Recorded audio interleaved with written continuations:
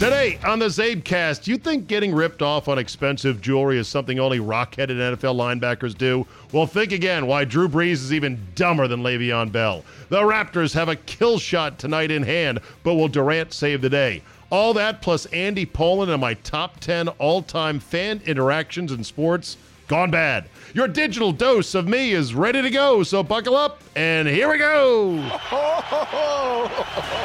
Here we go!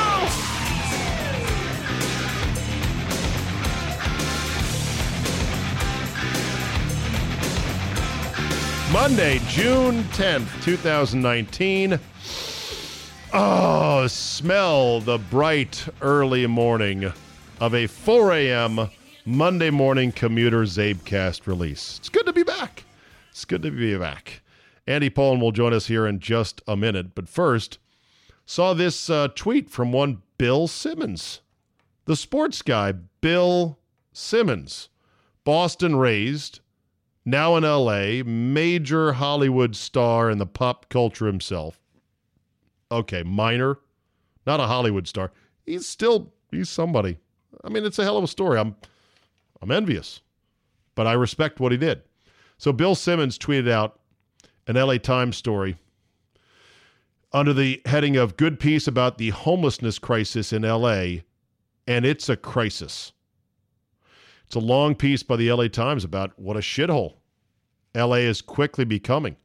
The net of it is the city of Los Angeles spent $600 million over, if not the last year alone, at least over the last couple of years, to try to chip away at and try to get their arms around a growing homeless crisis. Guess what? They just got the numbers back in from the most recent survey.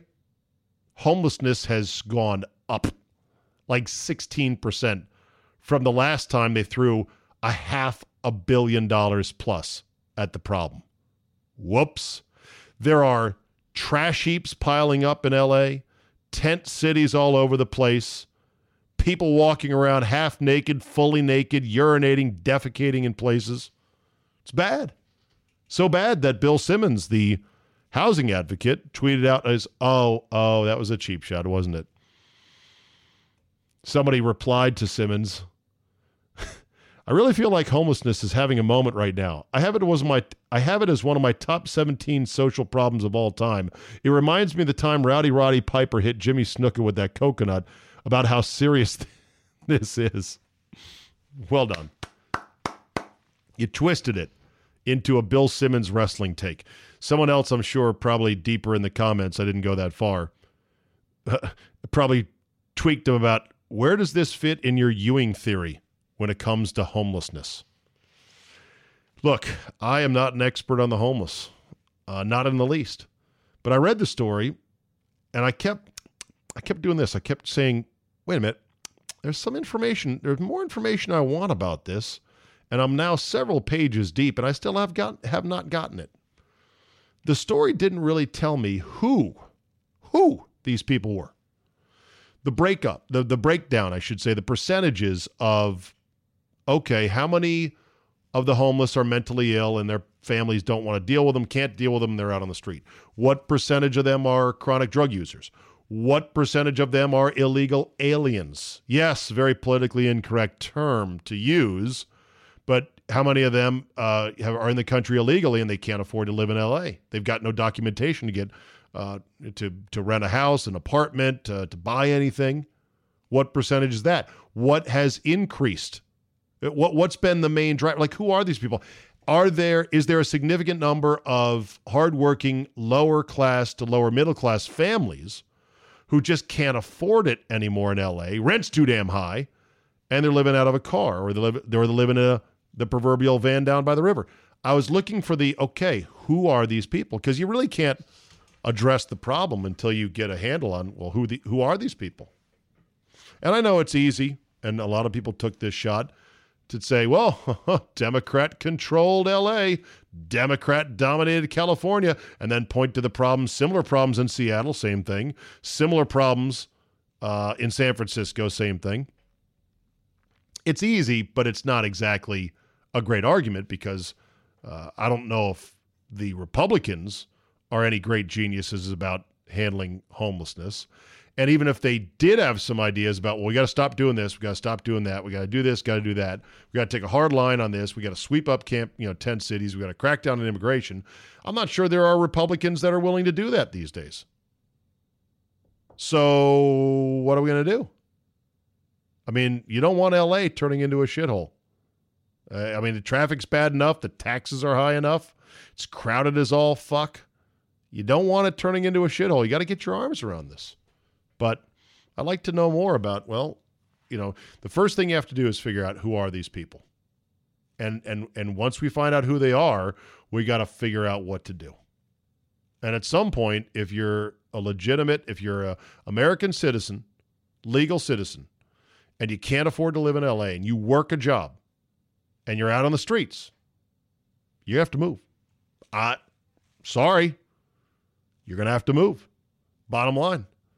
Some places are too goddamn expensive for people to live in. It's just that simple.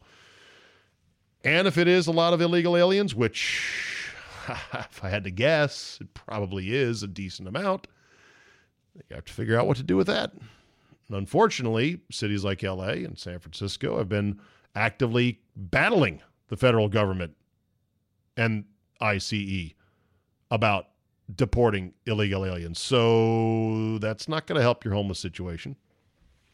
Also, a number of trash companies have figured out, hey, there's no law in Deadwood, so let's just go dump our trash in the middle of the night. We'll get a big trash truck full, and instead of paying some, a landfill, whatever it is per ton of garbage, I got a better business plan. Let's go to this part of town that's already turned into a shithole where there's no law and there's tent cities on the sidewalk, and let's just dump our trash. Who's going to stop us? That's where the city's got to come in and say, we're cracking down on this. We're going to put up cameras. We're going to put more cops out there. And when we find you dumping dump trucks of trash, your ass is ours. We're going to fucking throw the book at you.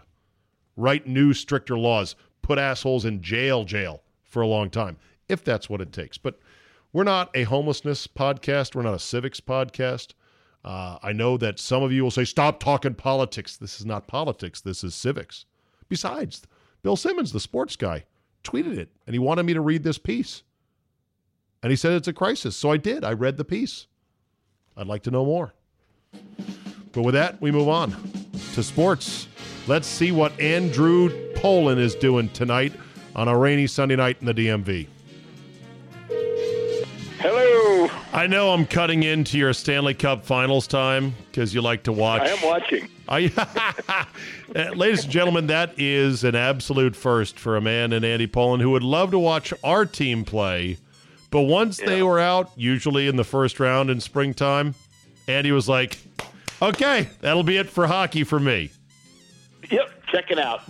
But now this is great. So we're opening the door just a little bit on your hockey fandom. Yeah. Well, I think also it's cool because the Blues have never won one. So they're kind of like the Caps last year, only they've been around longer. They came in 1967, so longer wait. Who do you know in St. Louis or from St. Louis? I know Al Koken, who's from St. Louis. That's my one St. Louis contact that I can think of. Yeah. Have you been to St. Louis? You have? Yeah, I have. What'd you do there? When were you there? A couple times. Once my wife's friend lived there, and we visited for a weekend. That's what time of year? Years ago. Fall, as a matter of fact. Okay. And saw the Arch and went to a restaurant and hung out. That kind of thing you do as young couples without kids. And you went places and did things. Young people stuff. Exactly. Yeah. And I was there one other time visiting somebody else who was there temporarily. But no, I don't have any real connections. I've never been, although I get the sense that St. Louisians, if that's how you say it, or St. Louisans, are very provincial, that they are very defending of their town. And I think rightly so. I mean, I love the people in the Midwest. They're great people. People from St. Louis seem to be good folks. But the one thing that rubs some people the wrong way about St. Louis sports fans is the whole Cardinal fan thing, where they position themselves and they cloak themselves, Andy, in being the smartest, baseball fans in the game? Well, that comes from Tony La Russa, who was celebrated by people like George Will as being a genius. So, they've kind of glommed onto that. But it's also an odd town in that in the Midwest where football is so big, is that they spit out two football teams and they love their baseball team. That is weird. And I think there's got to be a little bit of a wound from having coughed up a football team twice. Because as much as you might say, it's the NFL, we're smarter than that. We love our baseball team and we love our hockey team. And sure, we had an NBA team, but that sport's for rubes. We love what we love here. You're a city that said no to professional football twice. That's got to hurt a little bit, I think. Well, the first time it was, Bill Bidwell, who was a bad owner, and he was shopping his team around. Right. Second time around, Stan Kroenke, they had support there. The dome that they built. They wanted a new stadium, bottom line. Yeah. But talk about having a team you can get behind, though. The greatest show on turf, and Kurt Warner, one of the most likable star quarterbacks ever.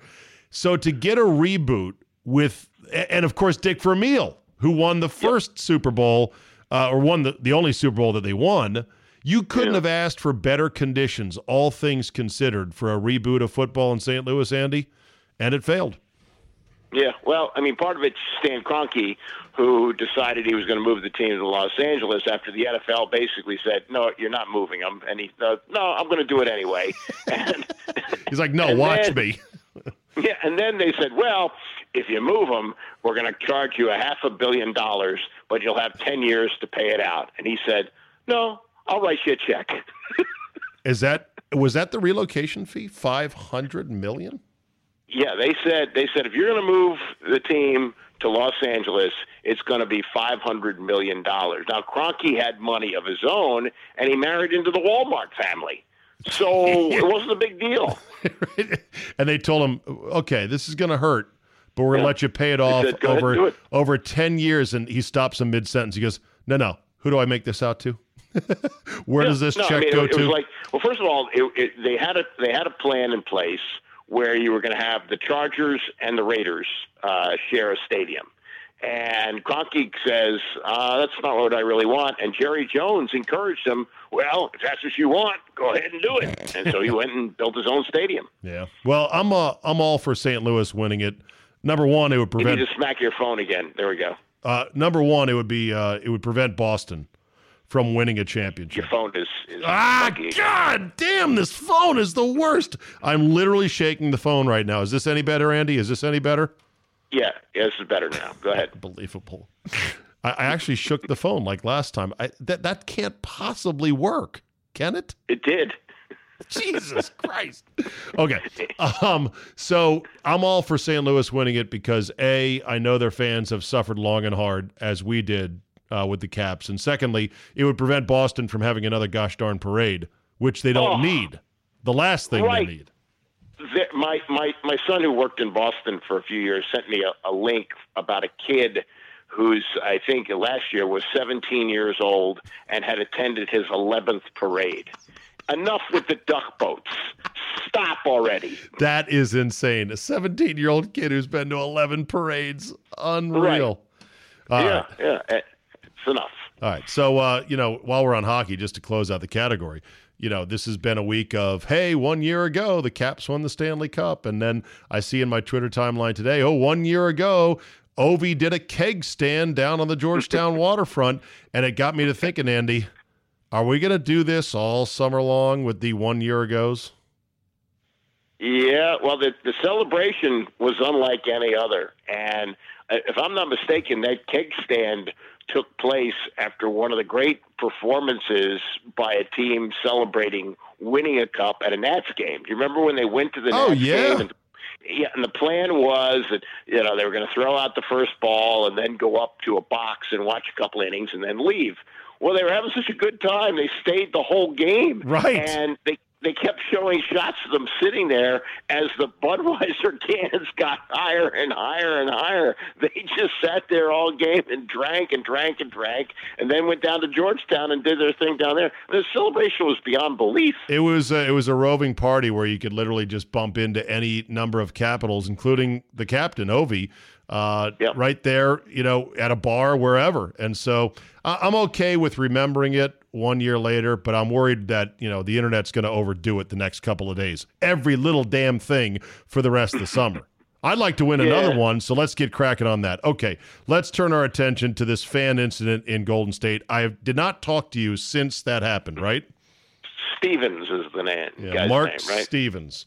What is your quarter in the jukebox take on the whole thing? Well, I think Adam Silver did the right thing, came down on him hard, and I do think he's going to be pressured to sell his shares. Look, there's what Adam Silver did was say to a guy, I don't care how much money you have, you can't do that. And I guess it was kind of inevitable that it would ramp up to this. It starts with Jack Nicholson, being Mr. Laker, sitting courtside, and then more beautiful people join him there. And then Spike Lee takes it to another level, getting into it with Reggie Miller. And now we got a guy who thinks he's like, I don't know what, like it's wrestling, and he thinks he can do whatever the hell he wants. No, you can't encourage that kind of behavior. You got to come down hard on it. That said, it was one of the tamer fan interactions that was blown up to the moon that sports has ever seen. I have for you, Andy, my unofficial, poorly sorted top 10 fan interactions in sports history. You ready? Okay. Yep. Number 10. I lumped all these together in golf. There was the guy that dressed up as the Birdman and got in front of the microphone of Mike Davis of the USGA at the U.S. Open during the presentation of the trophy out in San Francisco. There's been streakers at the British Open before. There's photographs of them, naked guys with 19th hole painted on their ass with an arrow pointing down. And there was the security guard, not a fan, but a security guard who almost wiped out Tiger Woods this past spring en route to his historic Masters. Okay, right. There we Remember go. That. Yep. Number 9. Didn't Mike Curtis in the NFL once waylay a fan who came on the field? Absolutely. And the guy came and tried to steal the football, and Curtis just clotheslined him. I mean, it was a great hit. Number 8, the 2 drunken goons who attacked the first base umpire at a White Sox game. Yeah, it was it the wasn't it the base coach? I thought it was the base coach. You're right, it was the base coach. Royals. It was not the umpire, but it was the base coach. Gamboa, I want to say? Yeah, it was the base coach for the Royals, I believe. 2 drunken white trash fans who got... It was father-son, too, as we approach Father's Day. Yeah, right. And whatever time they spent in jail was not enough. I would have tripled it.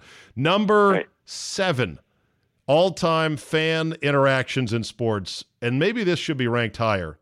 The dude at the Preakness, Andy, who ran out onto the track, stood stock still, square feet, and tried to punch one of the horses coming at him. I remember that. That's probably 15 years ago, maybe more. But it was crazy.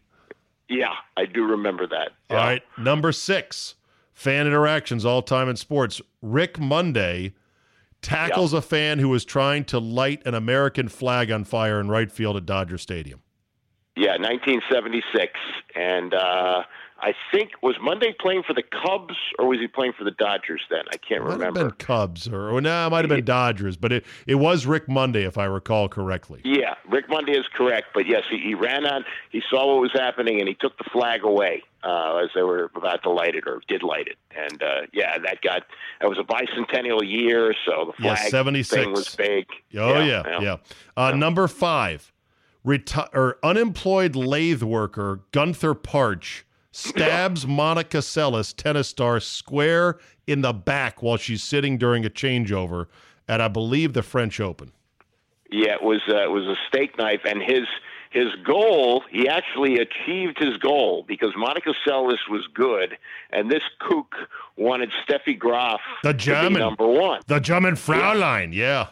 So he said, well, I'll just eliminate the competition. I will literally stab her in the back. And Monica Seles went through a lot of emotional problems because of that. And Steffi Graf did, in fact, establish herself as number one. As I understand it, he was never formally charged with anything. He got away with it. That's insane. Yeah. How could he not charged with anything? Holy shit, I got to look that one up. Number 4, all-time fan interactions in sports history. Fan Man, the boxing match where the guy flew in on a fan-propelled parachute. Yeah, it was a Holyfield and not Lennox Lewis. Riddick Bowe? Riddick Bowe, yeah. Holyfield Bowe. And it was the second fight, I believe, and there was a long delay there. And then the guy pretended he was paralyzed, so they had to drag him out of there. This was an outdoor fight in Las Vegas on a cool enough night, I guess, that it was considered okay to box. And they had it like in the parking lot of Caesar's Palace. This guy flies in on a self-powered parachute, not self-powered, but it had a big backpack fan that was gasoline powered, and he comes crashing right into the fucking ring. Yeah. And then he ultimately killed himself, and then ESPN did like this 10, 15-minute feature. It was like a mini 30 for 30 on the guy, and it was fascinating, wasn't it? Yeah, I mean, but you know, why glamorize mental patients like that? I don't know. Yeah, I guess anyway, yeah, that was bad. Number 3 all-time fan sports interactions, the Malice at the Palace. Oh, I just saw a Showtime on Ron Artest. Documentary about Ron Artest. And here's something I didn't know. I mean, that doesn't defend what Artest did going into the stands, and he should have been suspended for the rest of the year. But as you know, he had mental issues and had been seeing a psychiatrist. And the psychiatrist said to him, when you're in a stressful situation, find a place where you can decompress. So that's why he laid down on the scorer's table, because all this was going on, and he figured that would be a good place where he could breathe in and out. And then some jackass from the stands threw a soda on him, and that's what set him off, and, ultimately led to fans fighting players, which was really bizarre. I heard that documentary was way too sympathetic on the players. Well, it was sympathetic. It was long too. It was very long, but it was one of those things. A lot of players have had trouble with drugs and alcohol. This was one of the only ones I've ever seen that dealt with real mental issues. There have been others who've had those kind of problems. Jimmy Pearsall famously had some mental issues when he was a baseball player. But I thought that it took an angle that I hadn't really seen before. Number 2 on my all-time fan interactions list in sports history. The Boston Bruins and Mike Milbury go into the stands with their skates on to fight Ranger fans and to take their own shoes off their feet and beat them over the heads. Yeah, those were different days in hockey. Every time I see that clip, I say to myself, that happened. That really happened. That was not a movie. How the fuck? Apparently, they raised the height of the glass along the dasher boards because of it. Oh yeah, it was. When I was covering some hockey, there was a network that lasted 1 year called Sports News Network. Yes, produced among other people Kurt Menefee, and I did a lot of games for them. I was working in New York at radio then, and I covered a lot of games for them, and I covered Ranger playoff games, and the press area was right behind the blue seats. And the words that would come out of the mouths of those who sat in the blue seats, I mean, oh my God. It was something else. And the number 1 on my top 10 list of poorly sorted, not totally researched fan interactions in sports history, the legend of Ty Cobb, the Georgia Peach, who once went into the stands to beat a man savagely when was told by a teammate, Ty, go easy on him. He ain't got no hands. Because apparently he wasn't clapping for Ty Cobb, and that's why he was mad. Ty Cobb's response was, I don't care if he ain't got no feet, and continued the beating. Yep. That's the legend. I've had people say to me that the legend of Ty Cobb as this savage racist and the guy who did all this is exaggerated and not fully supported by the history. I don't know. All I know is it's the best sports fan story I can ever think of, so I'm going to keep going with it until it's further disproven. Yeah, well, any that I missed on my list off the top of your head. Fan interactions in sports, because after that list, you realize what Mark Stevens did to Kyle Lowry really was infinitesimal in the big scheme of things. But given who he is, I know. I know. He's stupid. Yeah, as a part owner, he should have known. And he also was cursing. They said quite badly. So he did not behave himself well. You could talk about these guys. Like the Super Bowl that was played in Houston between Carolina and New England. There was a streaker there. One of the referees that lined up was a streaker. Remember, he ripped off his striped shirt and streaked around the field? I saw that live. I was there. He crashed the game by posing as a referee. Go figure. Yeah. All right, so the NBA Finals Game 5 is tomorrow night. They have, for the first time all series, I heard this on Friday after they lost Game 4, old Brian Windhorst dared to conflate good old Kevin Durant's injury with an Achilles. First time I heard anyone in the national media say it. I've been saying it for weeks now, that this is a bullshit injury. It's not a calf injury. It's something with his Achilles. And Windhorst is like, well, whenever you have problems with the calf, it can sometimes affect your Achilles. And I'm like, bullshit. So today, Sunday, they had Durant work out, and they made sure to kick the media out. What do you make of that? How about that, Mr. Fung, as we like to say? Yeah, well, I don't think he can play, and I think he is seriously hurt. And I think the only thing that they've got going is to keep Toronto guessing. But I don't think he's able to go. When I saw the injury, and then I heard, it wasn't Achilles. Okay, great, it's calf. I thought of Phil Simms. When Phil Simms got hurt the year that Jeff Hostetler won the Super Bowl, that's what it was. It was a calf injury. And it happened with about 2 or 3 weeks to go in the regular season. How did Simms injure it? I think it may have been the same way, just not even a contact injury. And he was not able to play the rest of the season. And there was some of that, he might be back, and if they get to the Super Bowl, he might be able to play. And no, he was out for the rest of the year. And he later said once it happened, he knew he was done. So the other part of it is Durant's about to become a free agent. Is he going to risk tearing his Achilles if, in fact, this is an injury that could lead to that? No. And also, something I didn't really even think of until I saw a tweet from Sage Steele tonight. He hasn't been seen on the bench in any of the games, right? Have you seen any shots of him? No, he's been with his teammates. No, he's been in the tunnel, and he's been seen with ice on his lower leg, well below the calf, which is also very suspicious. I don't know why, Andy, and this is what I'm trying to figure out. Why are the Warriors trying so hard to sell us this notion? Because the notion that you can't let reporters watch Durant do a light shoot around, but he's going to play effectively in a closeout game on the road, get the fuck out of here. He's not ready to play.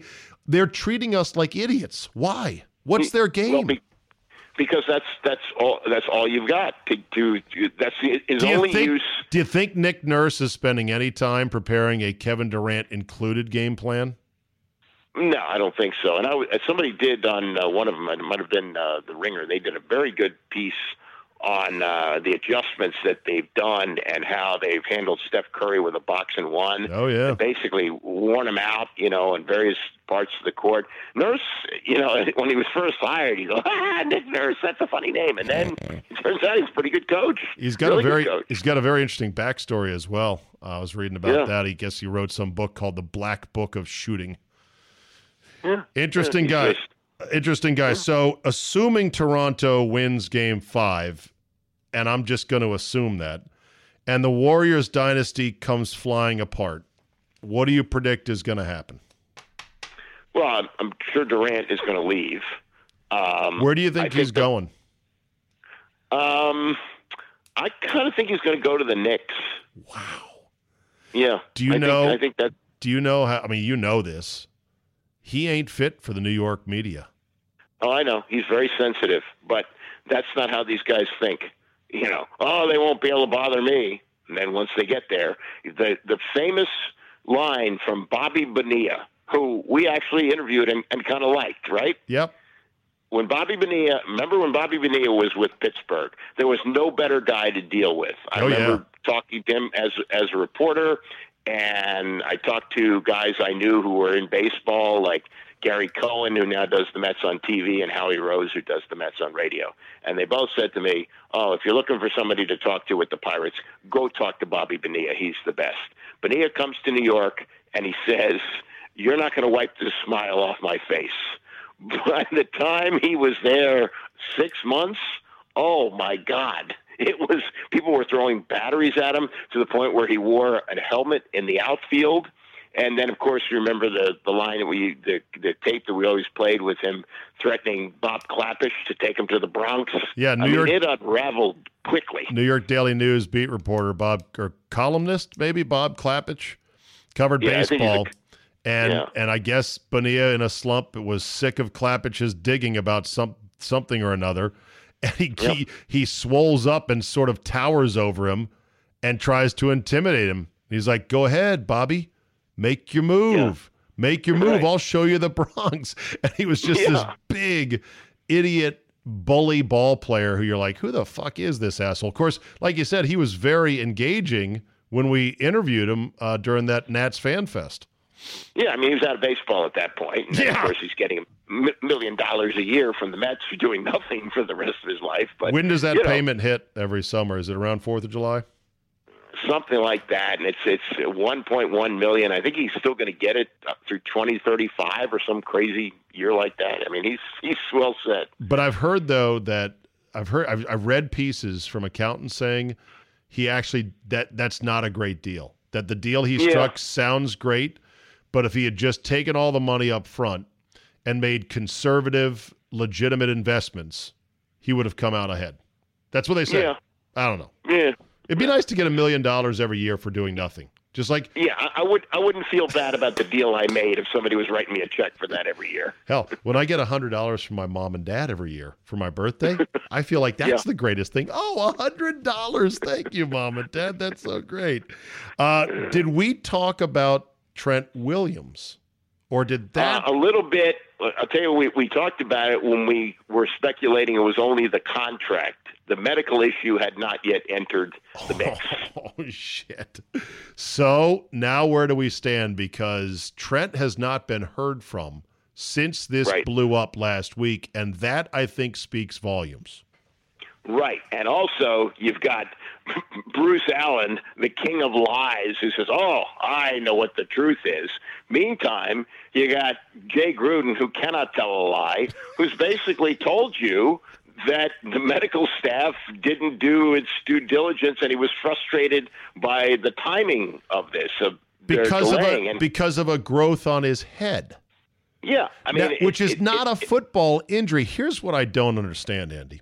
Yes, these guys have access to the team's doctors, free of charge, or at least as part of their, employment with the team. But they're private citizens. They can go see Vinny Boombat's director of head bumpology anytime they want for a second opinion. So if Trent's really upset because the team's football doctors didn't diagnose the pimple on his head correctly, I kind of don't have a lot of sympathy. Yeah, except that I think what happens during the course of a season is there's incredible pressure to play from your teammates, from the way you're wired. So if there is a team doctor who gives you any shred of hope that you can keep playing, you're going to go with it. Then he gets to the off season, and either he saw another doctor or the same ones, and they go, oh, this is really serious. This could cost you your life, certainly a year. Then he's like, whoa, why didn't somebody say something to me during the season? So there's that. Meanwhile, contract too. Yeah. Meanwhile, in terms of leverage, with a rookie quarterback in the fold, and with a left guard in Eric Flowers, who is the proverbial folding chair in terms of effectiveness blocking people, there has never been this much leverage that a guy is now willing to exercise. It's akin, Andy, to when a big tough guy grabs some little wimp's finger and then twists it backwards behind his back and his arm is back. He's like, like Jay Gruden is like, ooh, please, don't do this. I mean, Trent is leveraging it. My only question to you is, does it de-escalate? Do they throw money at it? And does Trent Williams start the season at left tackle for the Washington Redskins? Yes, he'll start the season at left tackle for the Redskins. I think there could be still some bad blood, but I think what he's doing is he's standing over in the corner. He's got a toothpick in his mouth, and he says to Snyder, I see you got that shiny new quarterback there. You thought about how you're going to protect him? Oh, you got a guy who was cut by Jacksonville and cut by the Giants and who stinks? You're going to do that? That is a great visual, Andy. I can see it right now. Like, let's say, so Snyder is like the guy that has a brand new car, and he's walking into work at the building where he works, and he's whistling a tune. He's all happy. As he's walking in the vestibule, some guy suddenly leaning against the wall with one leg up against the wall with a toothpick says, "Hey, buddy, notice you got a shiny car out there. Boy, it'd be a real shame if somebody parked too close to it and put a big old scratch in it, wouldn't it?" Right. And Snyder's like, "Whoa, what do you mean? What do you mean by that? Where'd you come from?" Yeah. I mean, I'm sure, Snyder's rubbing his hands together as they're drafting Haskins and saying, we got him, and of course, we got the best left tackle in the league, so he's going to be protected. Oh, yeah? Do you? I think the problem is this, Andy. This offensive line is just fair when fully healthy, and I think that there's going to be injuries, and the line is going to quickly go to shit this year. And I think Haskins, if he plays, will be running for his life. Well, also, I mean, Brandon Sheriff, I guess is he signed or is he not signed? Whatever it is, he's also coming off a major shoulder injury. Right. And I know Jim Lachey a bit, remember him as a player, and that's what ended his career, the shoulder. If you can't push, you can't play offensive line in the league right now. Yeah. And that, whether he comes back, he's a very good guard. He's got to be able to play. They really have never addressed the left guard issue. And, as far as left tackle goes, I mean, even if Trent's there, he hasn't played a full season since 2013, and he's one toke away from a full season suspension. Yeah, I'm almost to the mindset of, trade him. If you could trade him. But I don't know what you'd get. I don't know what you would get. I don't know if you're worth it. And then you're really throwing your season completely to the wolves if that happens. Yeah, it's true, unless you can find somebody who can play left tackle. But, there's also the discussion of Donald Penn, who was cut by the Raiders. He's 36 years old. Oh, my God. But, maybe he's a Band-Aid. I don't know. You know what, Andy? You and I know this. Every football fan knows this. It's the second hardest position to staff on the entire field. Left tackle. Probably so. Second toughest right behind quarterback. And the Redskins have a Pro Bowler in Trent. Unfortunately, he's been injured a lot, and he had some weird bump on his head, and thank God it wasn't cancerous. But I wish he had gotten a better consult from the team docs so they wouldn't be in this state right now. Couple things real quick hitters here. Did you see the story about Le'Veon Bell and his $500,000 worth of stolen jewelry? Yes, I did. And he came home from lifting weights, and the two women identified as his girlfriends. And the jewelry were gone. As I said on the radio, and I'll say it again here, I don't mind how much money any of these guys make. It drives me fucking crazy when they waste it, though. It drives me nuts when they fritter it away. I don't know why that is, because, look, they earn the money. They should be able to spend it, waste it, or let a couple Instagram hoes run off with it. But that is the part that drives me nuts, to see them squander it like that. $500,000 jewelry. Now, that wasn't even the biggest jewelry fuck up in the news this week in the NFL. Did you see Drew Brees? Drew Brees, smart, white quarterback, face of the franchise, face of the league, really. You'd think he wouldn't do some dumb shit over bling, bling, bling. Wrong. Drew Brees took the stand in a case in which he bought $15 million worth of jewelry, had it appraised, and it turns out it was only worth $7 million. So he is dumber than Le'Veon Bell by a factor of 10 because he didn't even get pussy out of this. He just got someone rob him of $7 million. How dumb are these guys, Andy?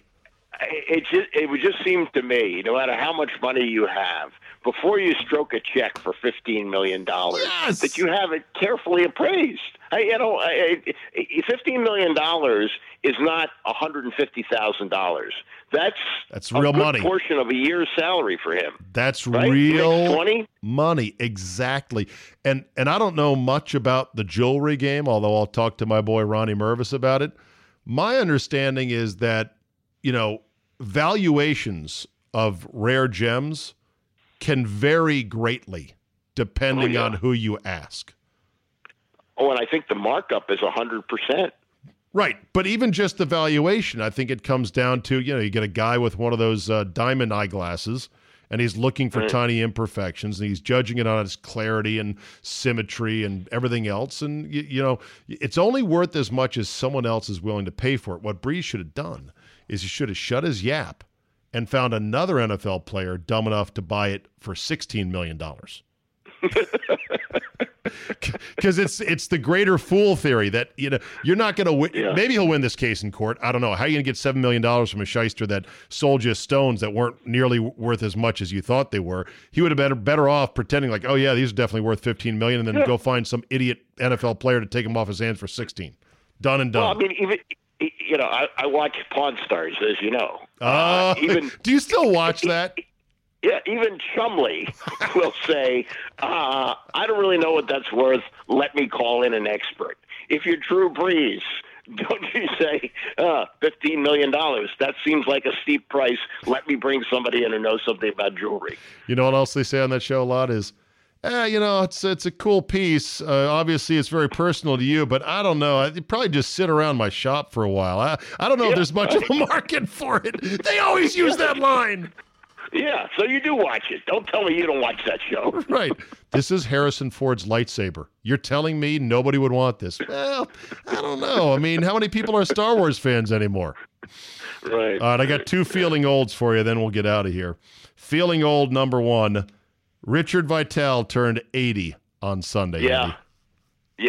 Yeah. I mean, Tom Lavero said this today on the air. He said, if you really want to know about Vitale, dig up some old tapes when he first started at ESPN. He sounds nothing like he does now. All he does is Vitale. He used to actually do some basketball analysis. Sure. He doesn't do it anymore. It's just, and they employ him. I mean, I think he did a lot for the game. I think he was very important to the development of ESPN, but to still have him on the air doing games is ridiculous. Yeah, and they don't have him on the best games anymore. He didn't like that. He resented about 5 years ago when Billis was pushed into his chair as the lead analyst, but they had to do it. Yeah. Had to do it. Yeah. And then the second one on the feeling old category is this. Gary Nicklaus, son of Jack, just qualified for the U.S. Senior Open. I saw that. Oh, my God. I covered the Colonial when Jack won, so he would have been early 40s then. This was like 82. He won the Masters 86. He was 46. He'd been about 42. And he was too young at the time for the senior story. Now his son is on it. Yeah, my kid Gary was screwing around on the putting green. He did I think he got married like right out of college. Sure. So this son probably came along when he was in his early 20s. Yeah, well, good for Gary Nicklaus, but that does hit home.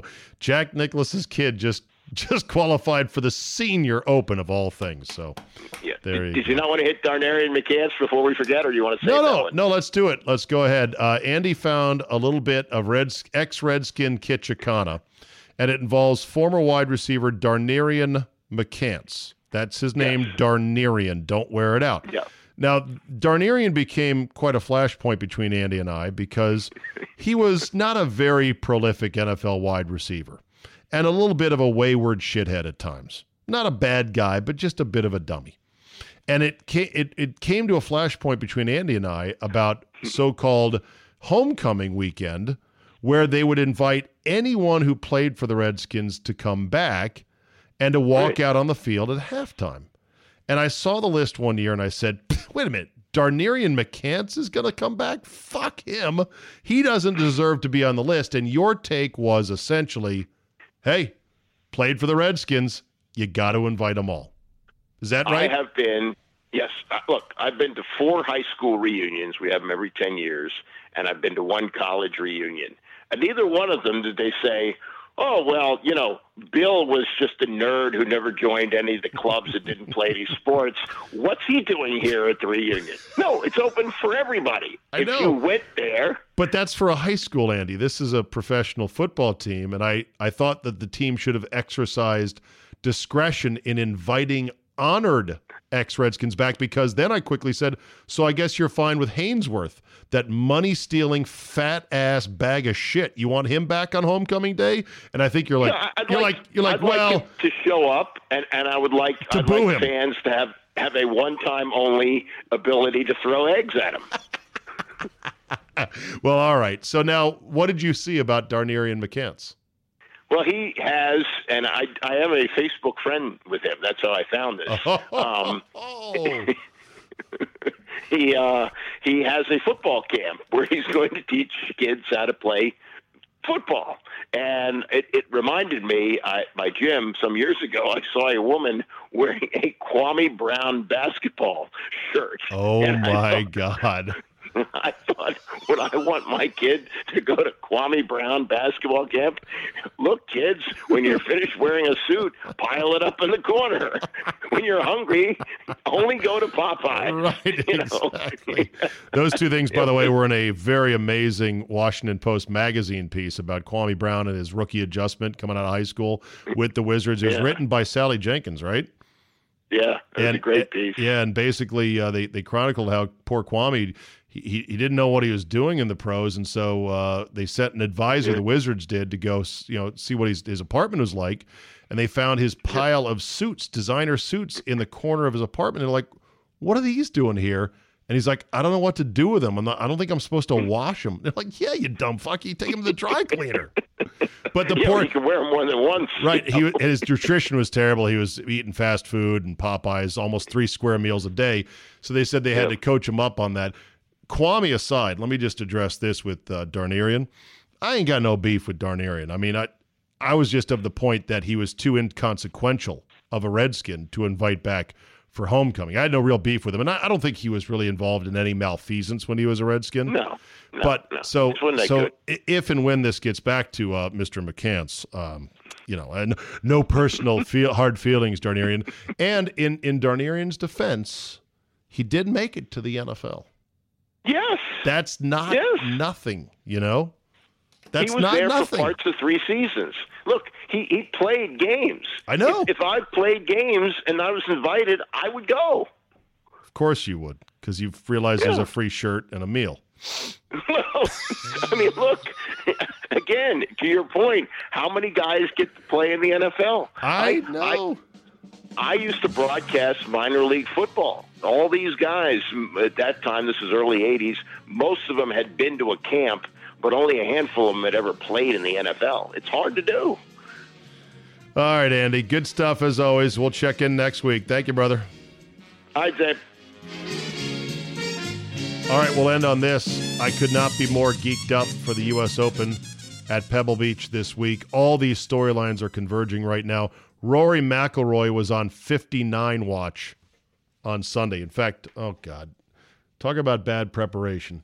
Let me just make sure he didn't shoot 59, because I said he's on 59 watch. I saw this. My buddy Big Mike texted me 59 watch. No, he flirted with 59, but not. He didn't end up with a 59. Okay. Rory wins the Canadian Open, and great form heading into the U.S. Open, which he has already won once. You've got Tiger Woods with success at Pebble before, and with a course that doesn't necessarily need his driver, which is not the best club in his bag.